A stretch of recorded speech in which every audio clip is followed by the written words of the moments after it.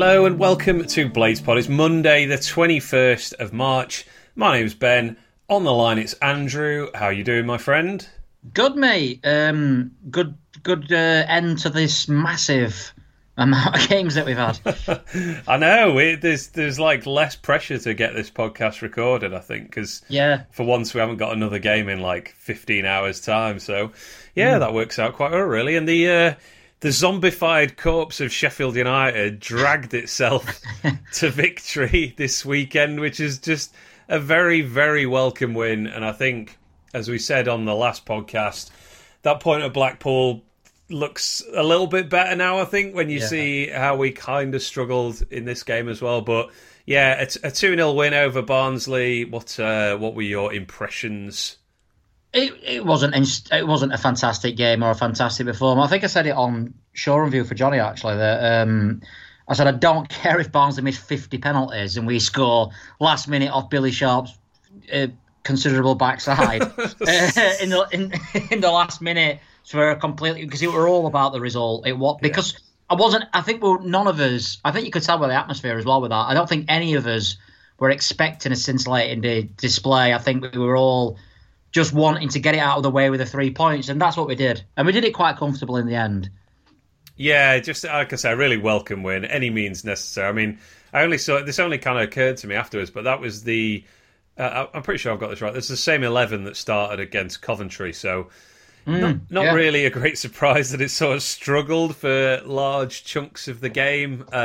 Fortunately, Barnsley are quite a lot worse than Coventry. Yeah. And as you said, we just had that extra bit of quality in the end. And yeah, certainly as soon as we went a goal up, that was kind of the end of the game. When I've seen a lot of people make this comparison, actually, that Barnsley were a lot like us last season in the Premier League, obviously the league below, where it's like as soon as the team gets a goal down, it's basically over. And that's a great shout. That is a fantastic shout.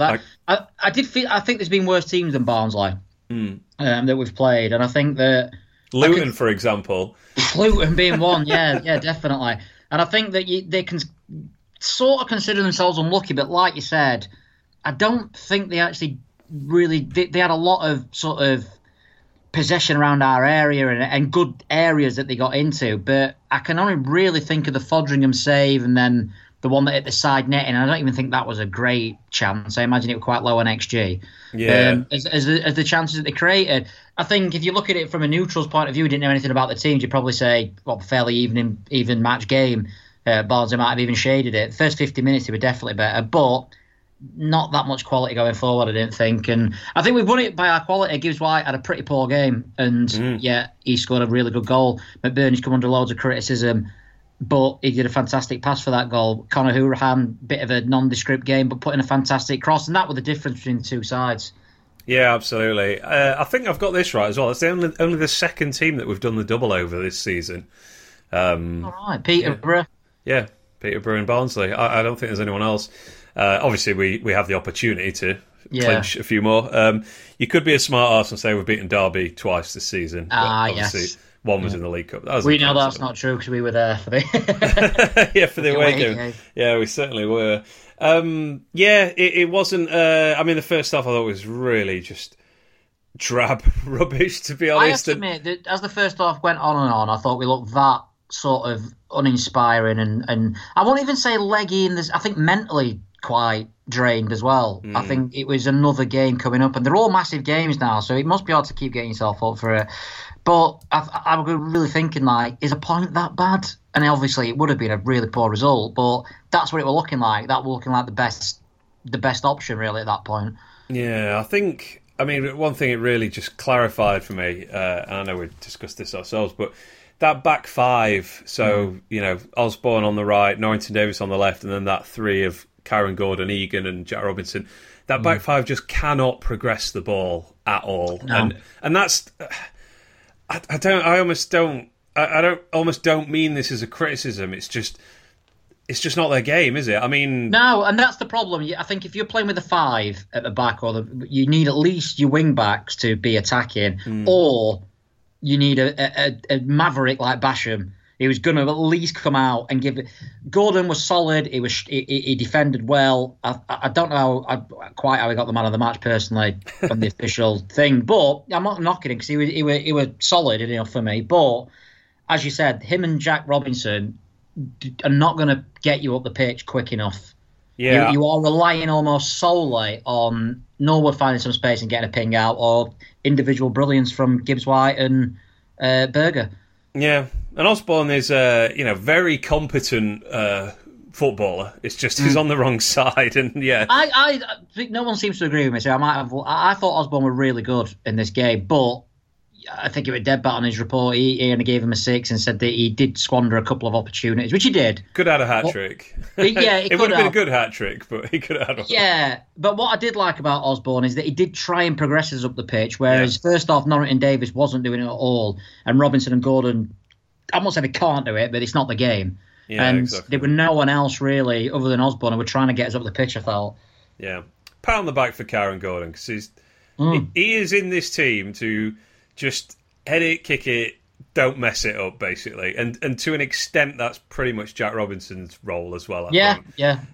But yeah, particularly Gordon, who, as we said last time, is unbelievably inexperienced, really. I mean, I know he's played more games than our subs bench had the other night, obviously, but you can't really ask much more of him, to be honest. I don't think we certainly can't expect him to be doing a Basham impression. That is like there's not many people who can do that Basham role. If Charlie Good were there, I don't think it'd have been that different in the centre half. But the difference would have been that we'd have had, if Baldock had been fit, for instance, Baldock is not the greatest attacking, but he is energetic. He can get you up and down. I think Osborne tried to replicate that, but he's always cutting inside. Yeah.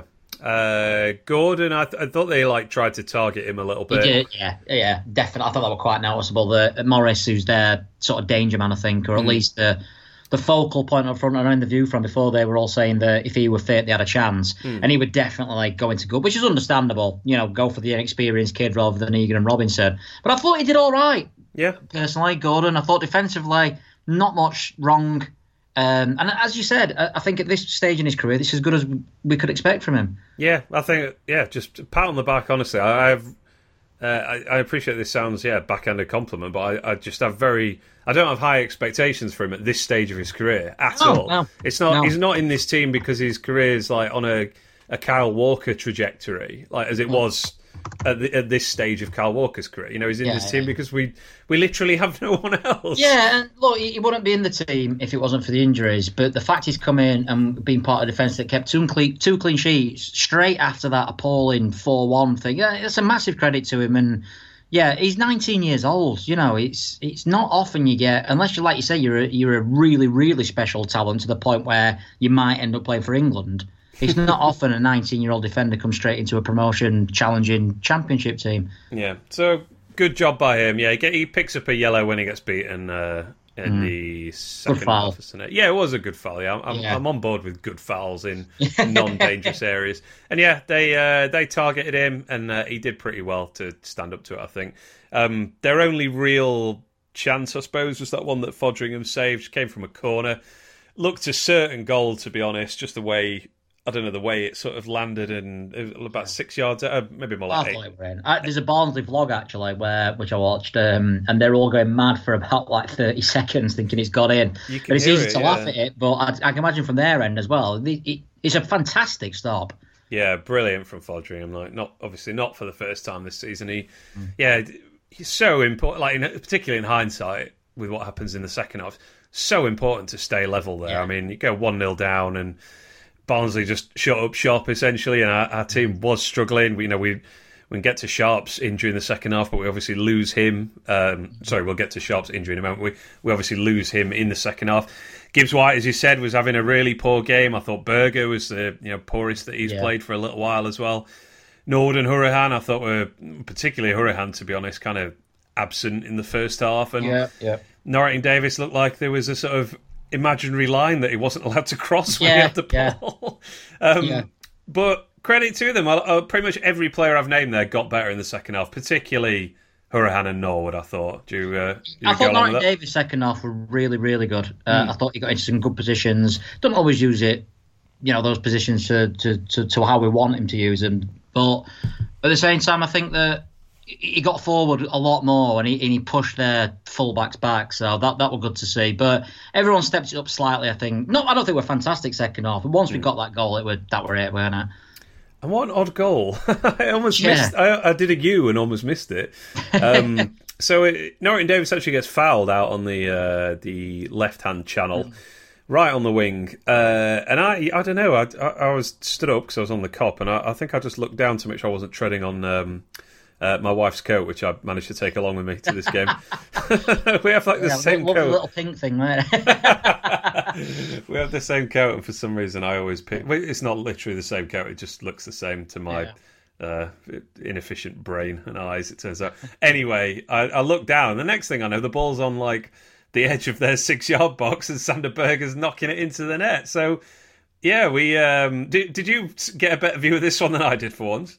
I saw, it was bizarre because I thought it went so quick and Barnsley was so slow to react to it. Even, I know it's a quick free kick, but they just sort of went as if, and then it went in really quickly. And I thought, I didn't really cheer that much because I thought Barnsley were that slow to react to it. Terrible from the goalkeeper as well, I think. Bit like the Middlesbrough goal. The Berger goal against Middlesbrough. Yeah. The keeper makes a bit of an error. And then I didn't, it was one of those where I was like, is that going to be given? That was almost too easy. You know what I mean? They sort of didn't do anything. I mean, if Berger had missed it, Kyron Gordon's there to tap it in. So really, really slack defending from Barnsley. It was. And the reaction of the Barnsley players afterwards, it also led me to think it had been, it wasn't going to be given. Because they just sort of stand there like, almost, I mean, there's a couple appealing for offside, which... By the way, I think Berger is possibly offside. It's at first glance. I mean, I've only seen like the sort of TV camera angle, not the not like a side on. At first glance, he looks well offside, and then you sort of look at it and think about perspective, and it's possibly not offside. However, I'm not sure if anyone remembers Wednesday night against Blackpool and what happened in that one. So not going to dwell on that one too much. I don't think. It's smart from Norwood and Berger. Norwood obviously takes it super quickly. That's why I didn't actually see how the ball got into the box. And Hourihane sends in a fantastic cross, which he has not done very often at all this season, to be honest. So credit to him for that. And as you say, if Berger misses it, which he almost does, he kind of sits on the ball, on the goal line almost. Kyron Gordon's there to knock it in as well. Sander Berger, sudden goal machine. Gets into those areas quite well all of a sudden. Like he does. What I like about his goals, obviously they are tap-ins, but that's something we've not seen him do at all. Obviously he's playing in a more forward position, but actually anticipating almost Billy Sharp-esque sort of goals where he's sort of on the line to tap in. Obviously got the header against Coventry from like 6 yards out or whatever it was, and good to see because he's obviously I thought he was really poor in this game actually by his standards of recent weeks, but and I don't think this goal was particularly good, but I'm not too worried about that. I think the fact he was the first one to come off, other than Sharp, I think he was probably the worst in terms of fatigue, I thought, in the entire game. Yeah, I feel like he's played. Has he played every minute of the last few games? I feel pretty much, and he's come back from a really long injury, going over 2 seasons. Yeah, no kidding. But at least he gets to play against Armenia on this week. Yeah. Yay.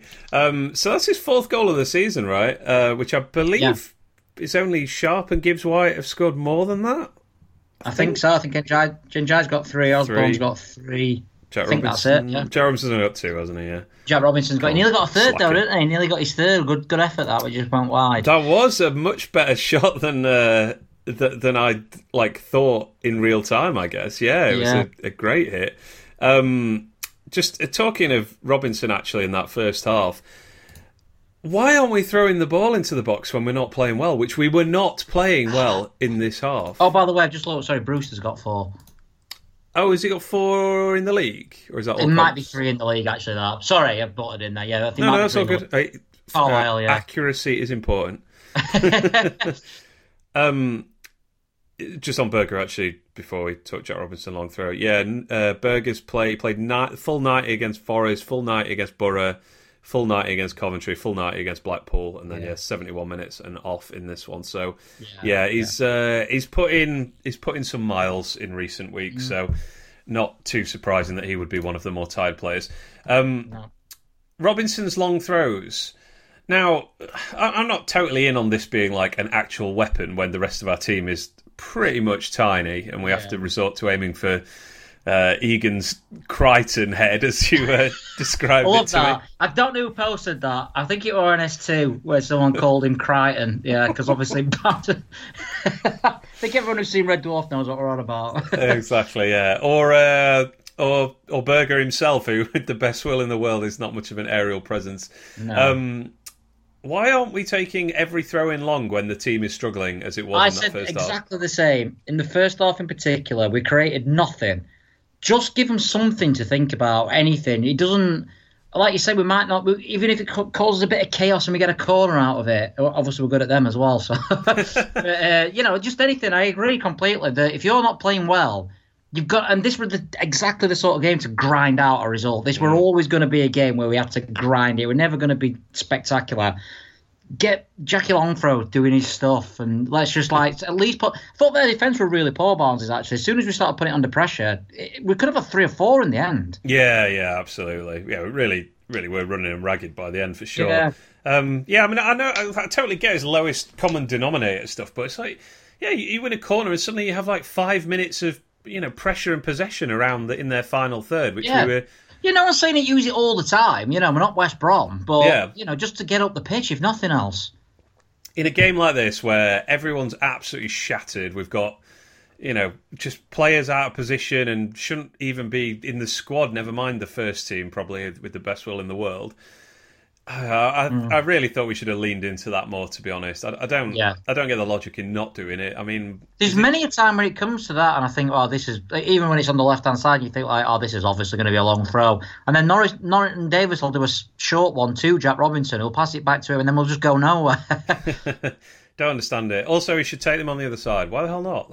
I mean, is it really that critical that Jack Robinson stays on the left side of the pitch at all times? Yeah, this is the thing about this. If he's going to go to take a long throw, then their players are going to come back. So you're probably less likely to have. You're not going to get a 2-on-1 situation or anything like that. Norwell can drop back. You've got Egan and Gordon there, and I think we should use it more. I know we never do anything from it, but in games like this, just to get you up your pitch, yeah, you might not do anything directly from the throw, but you might then win the ball back 40 yards out, and we were not having the ball 40 yards out. Is it possible? I suppose the argument against is possibly that we are very susceptible to be run through. So I suppose we could lose the ball, and then we have not only we are one of the shortest teams, we also have pretty much no pace. So we're not going to get back neither. So maybe it's I'm not sure. I guess, but then that sort of sounds like we should just never attack. Just don't attack. Yeah, don't bother. Never leave our half. Against Barnes, actually, a couple of their best moves came from us going forward. We're like, just don't bother. Just kick off and then never actually cross the halfway line. Yeah, that could work, I suppose. But Berger, I'm jumping back here, but just what you're saying about him, arriving into the box and finishing chances like in Billy Sharp positions. Dare I say, we haven't had a single midfielder do that since JL7 in the first Premier League season. So, tip of the hat. That's what we need from midfield. We massively we've liked that for a long, long time, because I don't think JL7. He did it for about 3 months. I think I said 3 weeks is probably about more accurate. To be fair to him, he did do it in the final season. I remember against Leeds, he could have had an hat-trick, and we lost 1-0. Yeah. But I do know what you mean. We've all Norwood and Uran are just not a threat, are they, at all, from open play in terms of creating a chance. I know Uran's had a couple of shots that went wide. Norwood scored midweek, but realistically, you're looking 2, maybe 3 goals maximum a season, I think, from those two. Oh God, yeah, combined, right? Yeah. Okay. Because Norwood's not scored for 3 years or whatever it is, and Hurahan's not scored for us either. So we do need, but I mean, Gibbs White, obviously, he's almost playing like a striker or whatever. So you do need Berger or that extra midfielder, whether it's Fleck or whoever, to actually get you into good positions and get into the box and stuff. Yeah, absolutely. Should say the bench was quite heartening. Yes. Relatively speaking, anyway. Look at that bench, I was saying. It's like Vic Reeves, rubbing your thighs or something. Yes, but particularly after the last couple of games. So Fleck appears, Ender Stevens out of nowhere back on the bench.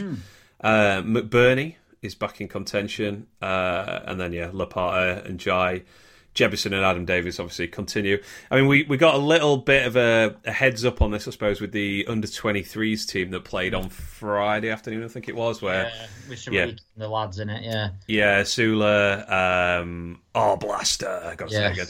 They were obviously playing in that, so that's. And this is what I'm going to say. Don't clip this and make it look like I'm slagging him off. But hopefully, we never see Gordon play in the first team again this season, and we don't see Sariki or Blaster on the bench ever again this season, because that'll be. I know I'll set myself up there, but just because that'll mean we've got our more experienced players back, and we'll have more chance of promotion. Indeed, yes. So hopefully coming back will be even more players, such as, for example, George Baldock or Chris Basham, maybe. Give me Basham back, please. Yeah, I mean, I'd take Charlie Good at this point, but Basham would be delightful.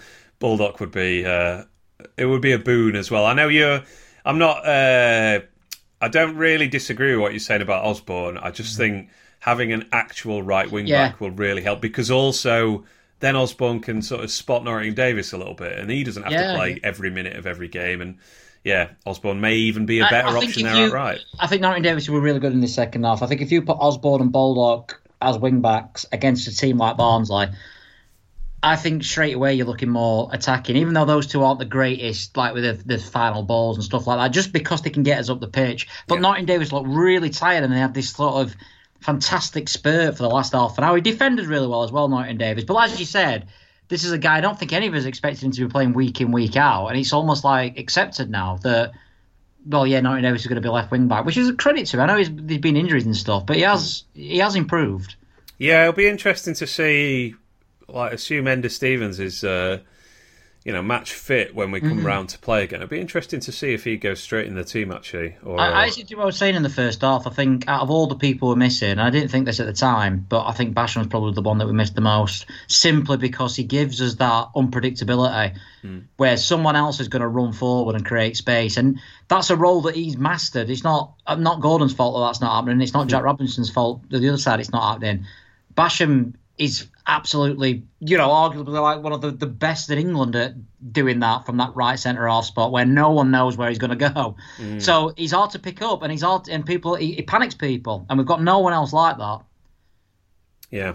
Come back, Bash. Hurry up. Yeah. Please be all right. So we take the lead in the 54th minute. Gordon picks up his yellow card on the counter-attack a few minutes after that. And then a few minutes after that, Sharp is down in the centre circle, on the halfway line, I should say. I would count in the players sort of. Right, is it Egan? No, it's not Egan. Is it Jack Rice? It's not him. And then you're sort of hoping, as horrible as it sounds, that it's going to be someone we can replace. Hopefully it's like Hourahan, who at least we've got Fleck back. Or, Then of all the players you didn't want to go into, it's him or Gibbs White, isn't it? It is, yeah. Those are the last two that are propping us up, I think. The initial noises on this are not... I don't know, it's a bit of a mix in it of like, that's quite encouraging, and then, actually, no, that's not encouraging. It's a bit of the... I mean, Eckenbottom, I think we're really honest, he's worried because it's a hamstring, and we know that they can be tricky to... We don't know, he's going to have a scan, obviously, at the end of this weekend. I don't think we'll hear anything about this until the next game, because I think even if he's fit, Eckenbottom's not going to come out and say, yep, he's fine. Yeah, I mean, the positive sort of spin on it was that Sharp immediately sort of decided I need to come off because otherwise this could get more serious. But I guess we don't know if it is already serious, That's the thing. I remember the Brewster injury where he came off against Peter, and I thought he'll be all right. He jumped over the side, but he walked off, fine, whatever. And then obviously he's out for the season. Yeah, and there's not much season left after this break, obviously. So, even a relatively normal hamstring injury, if you like, for want of a better phrase, is probably going to put him out for a significant chunk of the season. Do you know what? I'd take him being out for a couple of games. If he's out for a week, I'll take that right now. Oh, goddamn, yeah. We've got the great Ollie McBurney in reserve. No, I want to actually mention that obviously people booed him, and I don't need to say. That's so weird, right? Idiots. Yeah. That confused the hell out of me, to be honest. Why now? Why exactly. Now? It's like we're winning 1-0, fairly comfortable. Sharp's gone off. You're thinking, right, we're probably going to need this guy. Boo! What? Where's this? I don't understand it. And obviously, it's not a large number of people. It was an audible number of people from. Why is he? I don't. If you're gonna, you should boo him anyway. But I don't understand why this was the particular game to boo him. But Bernie has a litany of indiscretions and perceived slights and poor performances, like as long as anything. But yeah, I don't know what it was about that he's done, as you say. You know, people argued that he didn't have his jabs. I don't know if that's true.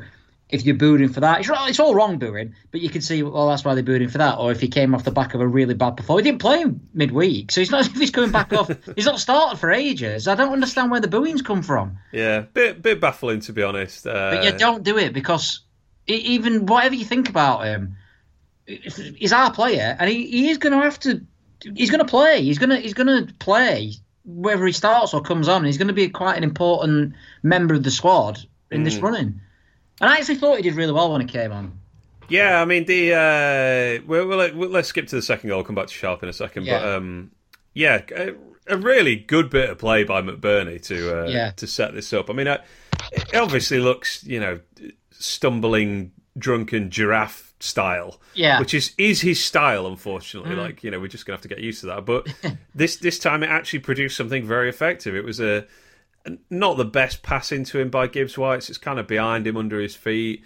And he does brilliantly, I think, to dig it out and dink it through the return pass to Gibbs White, who, runs in, takes it round the goalkeeper.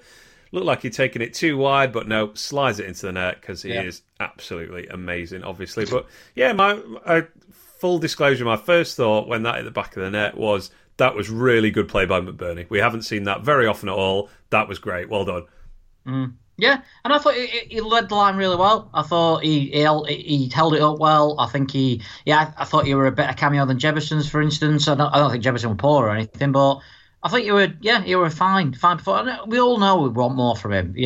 He's obviously, for the money he's cost and what have you, and we've gone through it a million times. But that one particular display, I thought he were absolutely fine and actually massively contributed to his winning.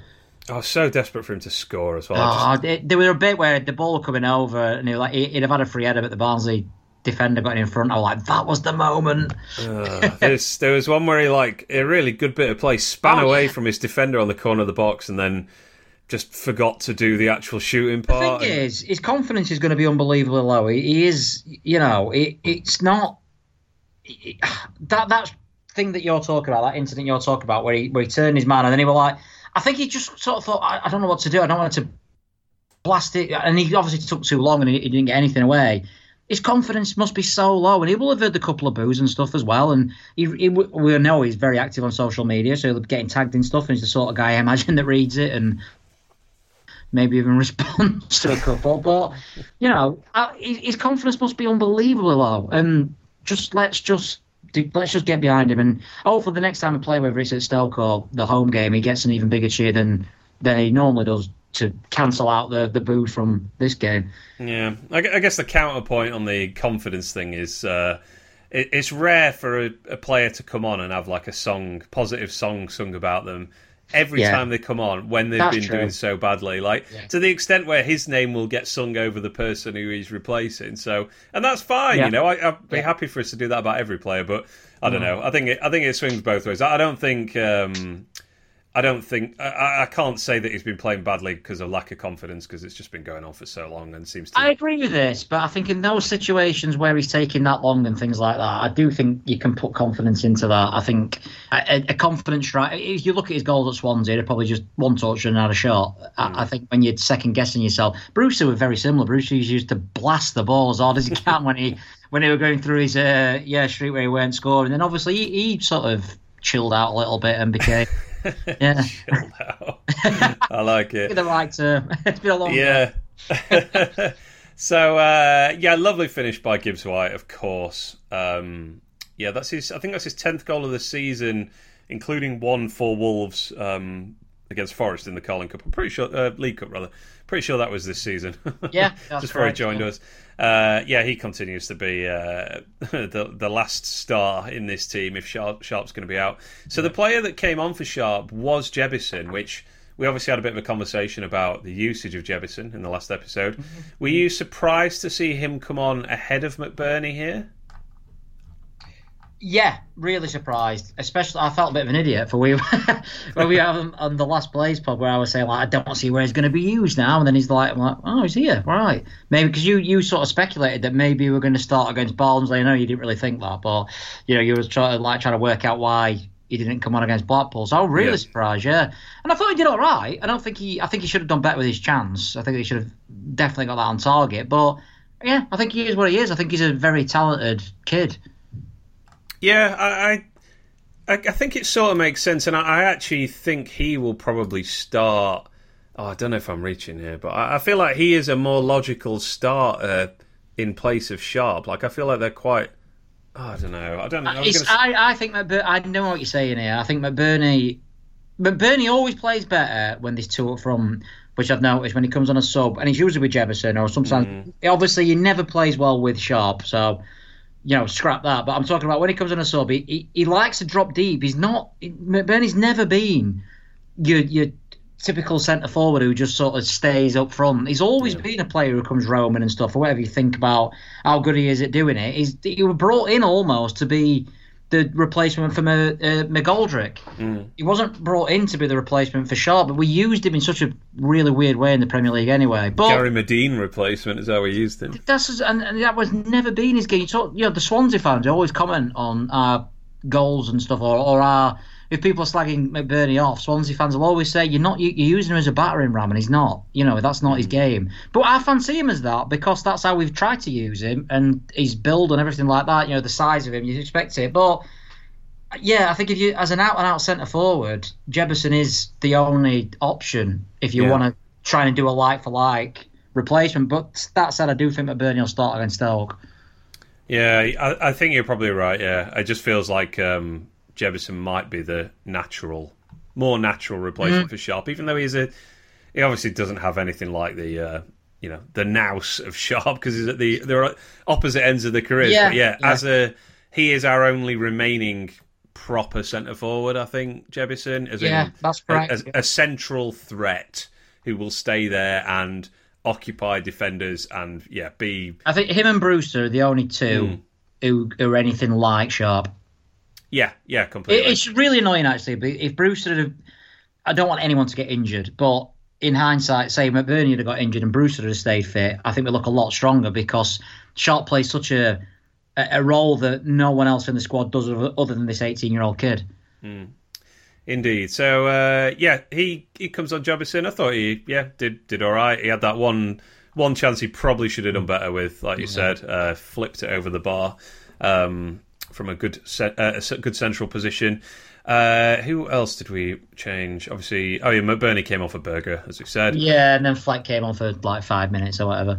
Yeah, indeed. Good to see Fleck back, by the way, because obviously he missed Coventry and Blackpool. And I think in games like that, against Barnsley in the first half, where the passing weren't coming off or anything, it doesn't always work for him like this. But if Fleck's on form, he can get you up a pitch and he can get up and down a lot more than Norwood and Uran can. Yeah, absolutely. So it just sort of kind of drifts away as a pretty routine 2-0 win, really. I mean, I don't know whether I want to mention this or not, but it did sort of make me laugh at full time how not really bothered anyone was. It's one of the weirdest atmospheres. I think everyone went into it thinking, let's just get this out of the way. We want this break, get 3 points, let's go. And it was that sort of performance as well. It wasn't a sort of performance that wasn't a last-minute winner. It was so comfortable in the end. I don't think Barnsley really got into our area, touched the ball in our area in the final half an hour or whatever. So it wasn't like we were hanging on. It was like a relief at the end. It was just like, we've won this and we just want to go home now and have a break. Let's go to the pub while the sun is shining. Yeah, that's it, yeah. And I always stay and clap them off and stuff and what have you. But even I was sort of a bit half-hearted, going, Yeah. Well done. Yeah. But just nothing against the team. It just wasn't an exciting game. Yeah, exactly. And Barnsley, it's not that big a game, is it? I don't really particularly want to dump on them here, but I couldn't believe they hadn't sold out their away allocation. What on earth? I thought this is a massive game for them. Obviously in great form as well, and. Yeah, I don't know. Particularly because on the view from before, one of them said we were very unimpressive away from home, our followings. Right. we're actually got the highest away attendance in the league and the highest home attendance. But, people could say what they want on the internet, can't they? They certainly can, and you can use it for content. That is, yes, that's how it works. They usually do sell out for it, I remember, anyway. I think so. Yeah, disappointing in that sense. But, I suppose terrible kickoff time again. I don't know why it was moved. No, me neither. I mean, it wasn't properly on TV, was it? It wasn't moved for TV, I should say. No, it was just on Red Button, but there's no... Yeah, it was moved for police. But I don't know. I mean, like you said, I don't see it as a... And this is no disrespect to Barnsley, but I've never seen it as a big game. I've never thought, Barnsley are in town. Like you do where Forest are here or Derby or someone like that. You think, this will be a big game. Yeah. There's nothing against Barnsley. I know they're our local rivals, but I feel the same with Rotherham or Doncaster or Chesterfield and stuff like that. It's not belittling them. It's just that... it's not a massive game, and especially when they're doing as badly as they are this season. If they're in the playoffs, it makes it a miles bigger game, and it's a local rivalry. But the fact that on paper it's a game that we should win, Barnsley at home, realistically, to me, is the same as, I don't know, Cardiff at home. Yeah, fair enough. What did I want to say? Oh, yeah, I think the only time I did sort of see Barnsley as a rival was when we went, 15 years without playing Wednesday, something like that. There was, in the sort of late 90s to early 2000s. Yeah, they obviously picked us to promotion the season they went to the Premier League as well. I think we finished fourth or whatever, but we were tying with them for second for a long time, and that is a rivalry in that sense as well. Like when you're close to them, I can see it, but when you're so far away in the table, I don't really look at Barnsley at home as any different to any other lower team in the league, like Hull or something. Yeah, fair dues. Keena was quite tidy for them, I thought. He was a player that we were on the cusp of signing in the Championship under Chris Wilder, if you remember. Domingos Keena. Yeah, I like this guy as well. And I didn't. You said this after, I think, about the being linked with him, and I completely forgot about that. But when you said it, obviously, I remembered. But yeah, I thought he was their best player. Yeah, definitely. Yeah, really. I mean, he's on loan from Watford, so he's still technically who we actually, I believe, we actually tried to sign him from in 2018. Yeah, they're a really tidy footballer.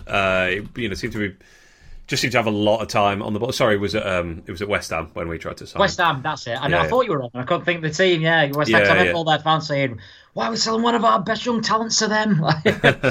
Yeah, he went from West Ham to Watford in 2018 and he's been working his way through a few loans. He's now at Barnsley. Yeah, tidy footballer. The kind of player we could currently do with, to be honest. It reminded me a bit of Fleck. If we don't go up, is the sort of player I think we definitely need that in midfield, and I think we will see if there is any money. I think if we do hit the transfer market, I imagine that will be one of Eckenbottom's first, because he wants to play high intensity, and that's really difficult to do with the midfielders that we have available. They've all got their own skill sets, but we don't have anyone like him who can get up and down. Yeah, and we do have a history of, admittedly it's a Chris Wilder history, but some of that legacy is still here. Signing players who've played well against us. Most of our team is made up of that, actually. The best one of all time with that, by the way, has to be Steve Cabber. Oh, yeah. Well, to be fair, that worked out really well. Yeah, that's what I mean, yeah. And then we signed him. And I think after that game, everyone went, need to sign that kid up front for them. He were fantastic. And we're like, oh my God, we've signed him. Turns out it's like Palace's sixth choice striker or whatever. But yeah, really good signing. Yeah, he was quality. A couple of other things from this. We mentioned Matthew Donoghue before the game and how much we were dreading seeing him referee another Sheffield United game. Mysteriously, or not mysteriously, it's being reported that there's nothing mysterious about it, but the fact that it's reported makes me mysterious about it. Was replaced as referee or withdrew as referee earlier in the week, apparently. It only came out maybe an hour before kickoff, and I audibly said yes in the pub when I saw this. I saw someone on Twitter saying, do you know what? Matthew Donoghue gets a lot of stick, but I thought we were really good in this game. At one point, it weren't him. Oh, that makes sense. Yeah, it was Steve Martin instead. Or Stephen Martin. Steve Martin, yeah. He actually he was good, I thought. Yeah, he was. He was just a pretty easy game for him, I think, in many ways. But yeah, he was good. The thing with Donoghue, I mean, someone wrote, I think it was in the press that Eckenbottom had said basically that he got every decision wrong apart from the main ones against Blackburn, and would that impact us? And yeah, I don't know if that was anything to do with him dropping out, but it does seem a bit weird because I think if it had dropped out and it had been an injury, would have been told it was an injury, but it just said nothing suspicious, which, as you say, just makes you more suspicious. It does a bit, yeah. Who knows? Maybe it's a personal thing that didn't need to come out, but yeah. But anyway, I was very happy to see him not refereeing this game, and the other guy was much better. So good job. Yeah. The other thing, I don't consider myself a colourblind person at all, but oh yeah, I'm a referee. Yeah, the amount of times I thought he was our player, just I don't know what was going on. I couldn't see him so many times. I think, where is the oh, he's there? Like, because I thought we were our player, but yeah, so many times I'm like, pass it to him. Like, pink shirt, black shorts, and we're obviously wearing black shorts and a solid red shirt ourselves. And the second half I didn't notice it as much. First half, because obviously we were kicking away from it. Of course, yeah. That's when I was like going, like, where is we haven't got a ref. We haven't got a ref, yeah. We didn't bother sorting out a replacement.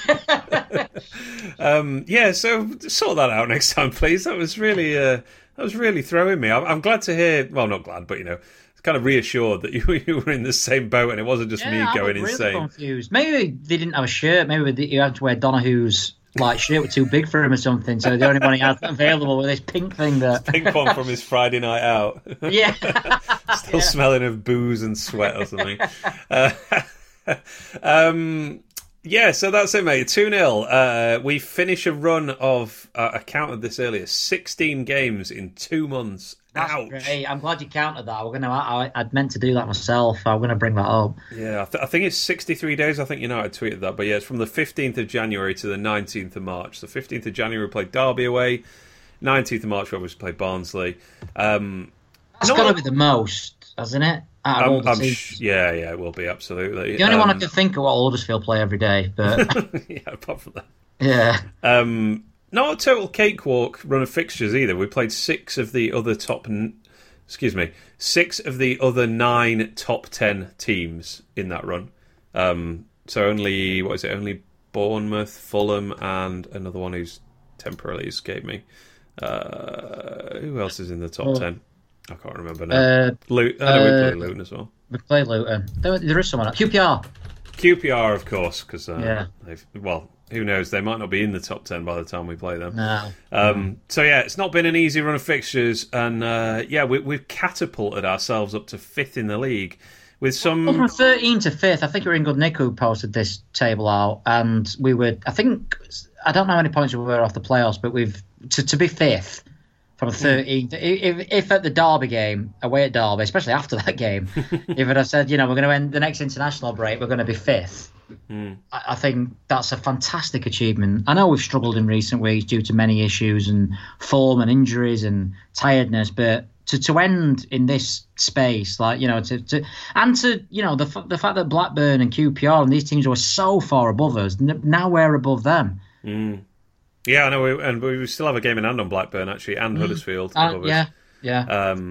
Those two teams you just mentioned, I mean, they are nosediving a little bit, aren't they? Particularly QPR, actually, who surprise-ish lost to Peterborough at the weekend. But yeah, amazing for us to... I just think this... I said this before this Barnsley game, I thought if we could just get 3 points to finish this run... Yeah. And then get a rest, then I was going to be absolutely over the moon. And I know the force seems to be with some teams like Nottingham Forest, for example, who are getting a lot. Talk to me about Nottingham Forest. I'm sick of seeing how good Nottingham Forest are.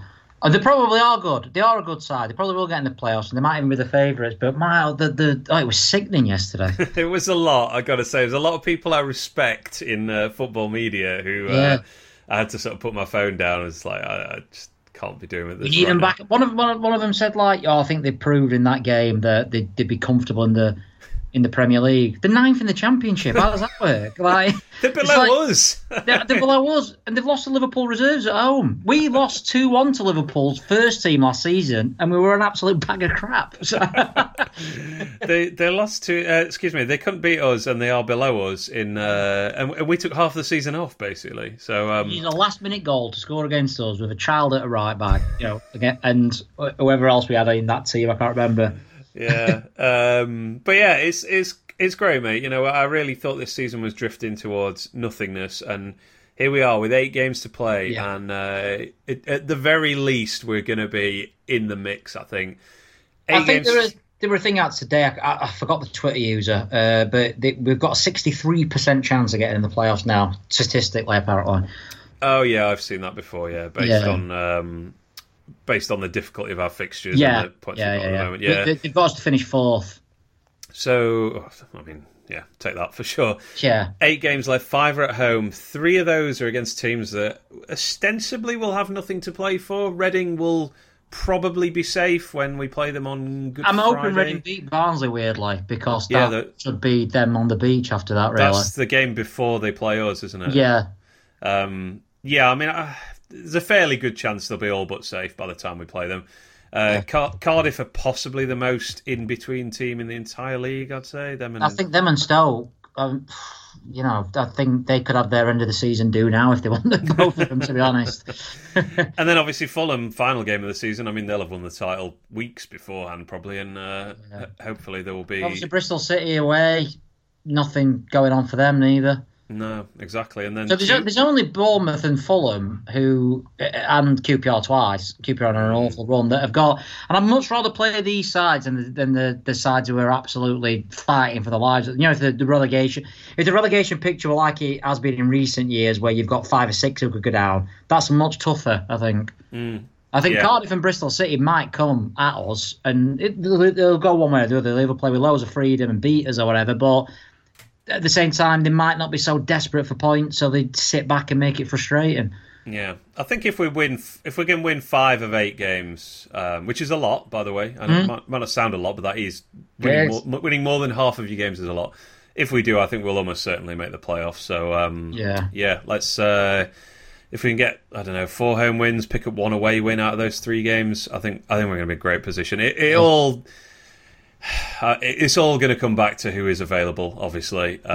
Who comes back. I mean, I seem to do this a lot recently. I don't mean to end the pod on a down note, but that 11 is not getting promoted. Like, no. Credit for getting through the last 2 games and getting 4 points, but the 11 that we put out there, the 11 that finished that game, is possibly not going to make the playoffs. Almost certainly, isn't going to win the playoffs if it gets in it.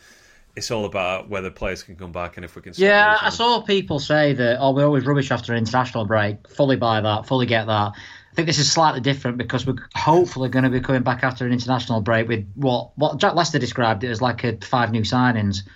Oh, sign me up for that. Yeah, that sounds great. Yeah, I mean, we're going into the international break like half dead, essentially. So this is it, and it is massively different from all the other international breaks because we all want this.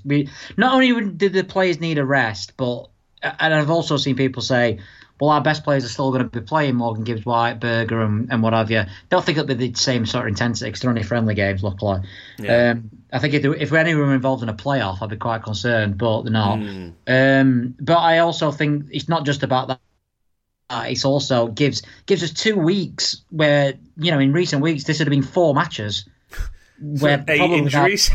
Yeah, exactly. Yeah. So if there'd have been no international break, we'd have been playing this Tuesday, then Saturday, then Tuesday, then Saturday again.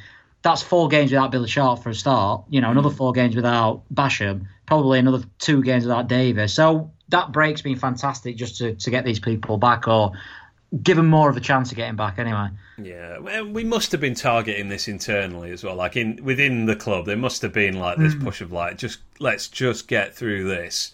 I felt like 2 weeks to refresh. End of season sort of feeling, not in the celebrate, not in the sense like, oh yeah, we're in the playoff. It were almost like, right, we've done that. It were almost like qualifying for the playoffs, and then we've not achieved anything. But now this is where we go for it. Yeah, so it's set up much better than I thought it was going to be a few months ago, certainly. And yeah, I really will take 4 points out of those 3 games, to be honest. Going back to Coventry, I think given the players that are out, beat Borough and then get 4 points from your next 3, 2 of which were away. Pretty tough away games, against teams that still had hopes of the playoffs at that point. Yeah. Take that all day, mate. And we will now rest up, get all the players wrapped in bubble wrap, hopefully. Hopefully Sharp's hamstring is not as bad as it could be, so we'll wait to hear on that. And we've now got a little break. Obviously, next game is not till the 2nd of April. That's against Stoke, which you're going to. I believe you got a ticket for that today, didn't you? I got a ticket for that, yeah. So looking forward to that. I've just read though. Have you ever been? Yeah, but it was like 20 years ago. It's like 45-minute walk from the train station. It's a long way. Yeah, we had to get a taxi. So if anyone wants to give me a lift from the train station to Stoke, to the ground. But yeah, I'm looking forward to it. I mean, my last 2 away games have been Derby and Blackburn, so good luck charm and all that. But Indeed.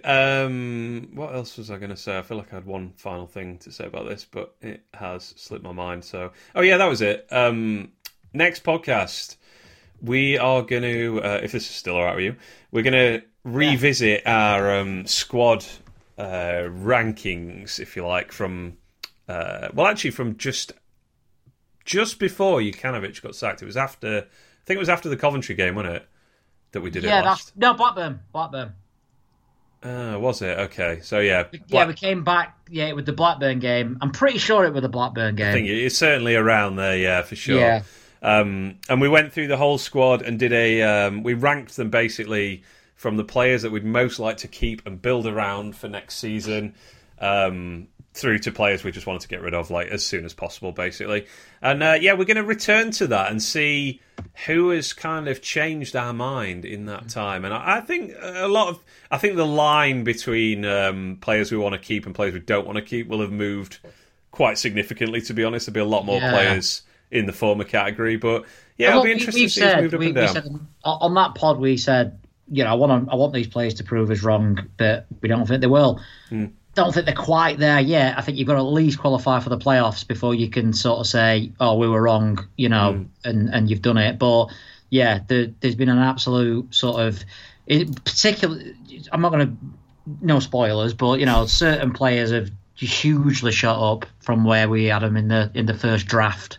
Indeed. So that'll be the next episode. I'll discuss with you some parameters for that one, mate. And before we'll do some preparation, because we can prepare. We haven't got a game for that's it. 2 this weeks is the now. thing with this pod today. I was thinking it sort of feels like we're doing one every other day, and then I know we missed one obviously with the as I said, credit Tufty Club. They rain or shine there on it, but we've pretty much gone straight through it, and it doesn't. I mean, I'm knackered talking about United, so God knows what the players are feeling like.